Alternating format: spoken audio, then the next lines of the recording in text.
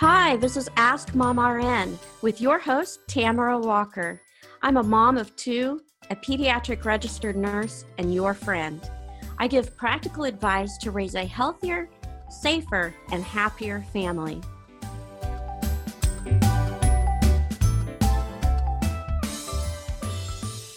This fall, parents of teens and young adults need to think about vaccination against meningococcal disease. According to the Centers for Disease Control, adolescents and young adults are the primary carriers of meningococcal bacteria, even if it doesn't make them sick. And some of their most typical behaviors, such as close-quartered living, in the instance of living in a dorm or an apartment with multiple college students, and some of their other habits, such as sharing drinks and utensils and kissing, can promote the transmission of bacterial meningitis. Joining us today to share important information about meningococcal disease and about the meningococcal B vaccine is Dr. Richard Chung, who is the Director of Adolescent Medicine at Duke University. Hello, Dr. Chung. This is Tamara. Welcome to the Ask Mom RN podcast. Hi, Tamara. Thanks for having me. Well, thank you for joining us. And Dr. Chung, this is a very serious disease we're going to talk about today. Would you tell us a little bit about what parents need to know about meningococcal disease? And are there different types of the disease? Are there different types of bacteria that can cause this illness? Sure. So meningococcal disease is an invasive bacterial infection that typically affects the lining around the brain and spinal cord. In absolute terms, it's an uncommon infection, but when it does happen in those rare instances, it can actually cause very severe injury and even death in some cases. As you alluded to, there are actually a few different types, 5 key types of this bacteria that we think about, A, C, Y, W, and type B. The reason actually that it's important that people recognize there are different types is that it then informs how we think about protecting against this infection overall. Now, for many years, as you, I know, are aware, we've had what we call the meningitis vaccine. So these are vaccines we've been giving to teenagers for many years that protect against 4 out of those 5 key types. Now, until recently, we actually didn't have any vaccinations against type B, that 5th type, but now we do. And so one of the things that we're trying to do is just make families, parents, teens themselves aware that there is protection against this type, this 5th type, type B. And they should learn more about it and talk to their healthcare providers to understand the situation better. And what do they need to know about the vaccine and when it should be given? Sure. So the vaccination recommendation for this kind of teen young adult age group, which is specifically 16 to 23, is what we call a permissive recommendation, meaning the fundamental recommendation is to for families and teenagers to talk to their healthcare provider and make sort of a customized, personalized decision after they've learned all the information and understand the situation. The reason why immunization is so crucial with respect to this particular infection is that it is rare and so hard to kind of simply predict or prevent by changing how you act or who you interact with. And when it does happen, it is quite rapid in its progression. So most people will start off with flu-like symptoms, fever, headache, nausea, and vomiting. And for that first couple hours, maybe they're not able to distinguish, is this just a bad cold, is this the flu, or is this something more than that?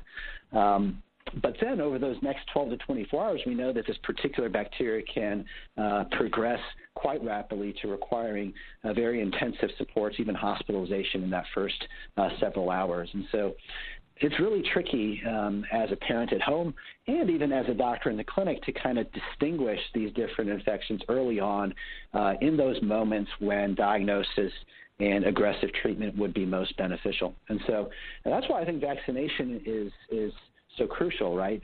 Because It then gives us an opportunity to take this infection, this possible infection, off the table altogether. There are a lot of things in healthcare for sure that we would love to prevent altogether if we could, but we just can't, right? And that's the problem. But this is one of those things where we do have that option. And, I want to be clear, this is not a clean-cut decision because it is so rare. And those sorts of things. But it is the type of decision that people should actively make by getting information, having those conversations, and then deciding what they want to do. Absolutely. And even though, as you said, it is rather rare, it is one of those where, like you stated, it can come on so suddenly, and those symptoms can progress to something very severe, even life-threatening, in a very short amount of period of time. And I've seen it happen firsthand as a pediatric nurse, and it's a very scary illness to be having to deal with. And so having this vaccine and being able to help prevent it can be very helpful. Can you tell us a little bit about why it is that teenagers and young adults are more at risk for getting meningitis B? Sure. So for this particular infection, the two groups we think about are early life, so the kind of first year of life, and then this teen young adult age group. There are a variety of reasons why teens are relatively more prone to sort of contracting this rare infection.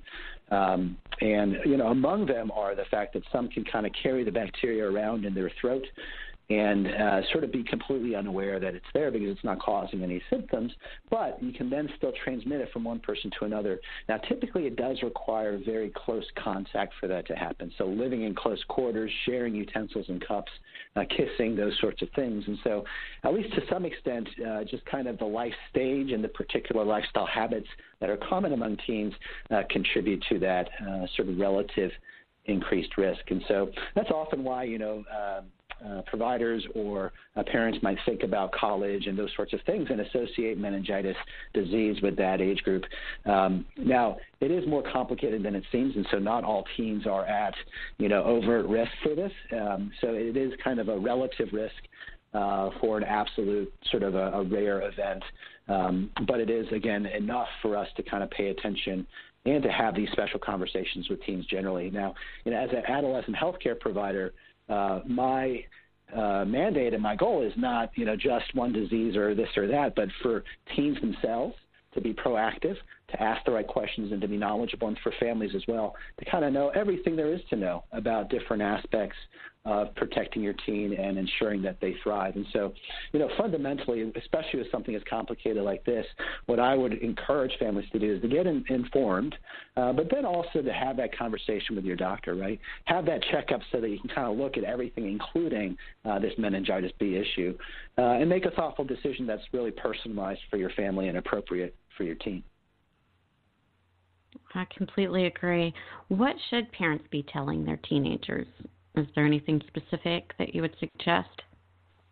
Well, I think, again, it's complicated, and so I think parents themselves and teens also just kind of being informed, right? I mean, this is a great opportunity. This particular issue is a great opportunity for teens to start to come into their own in terms of getting on the web and finding that information, thinking for themselves what they value and what their priorities are, and then really taking those values and priorities and sort of funneling them down into an actual concrete decision, right?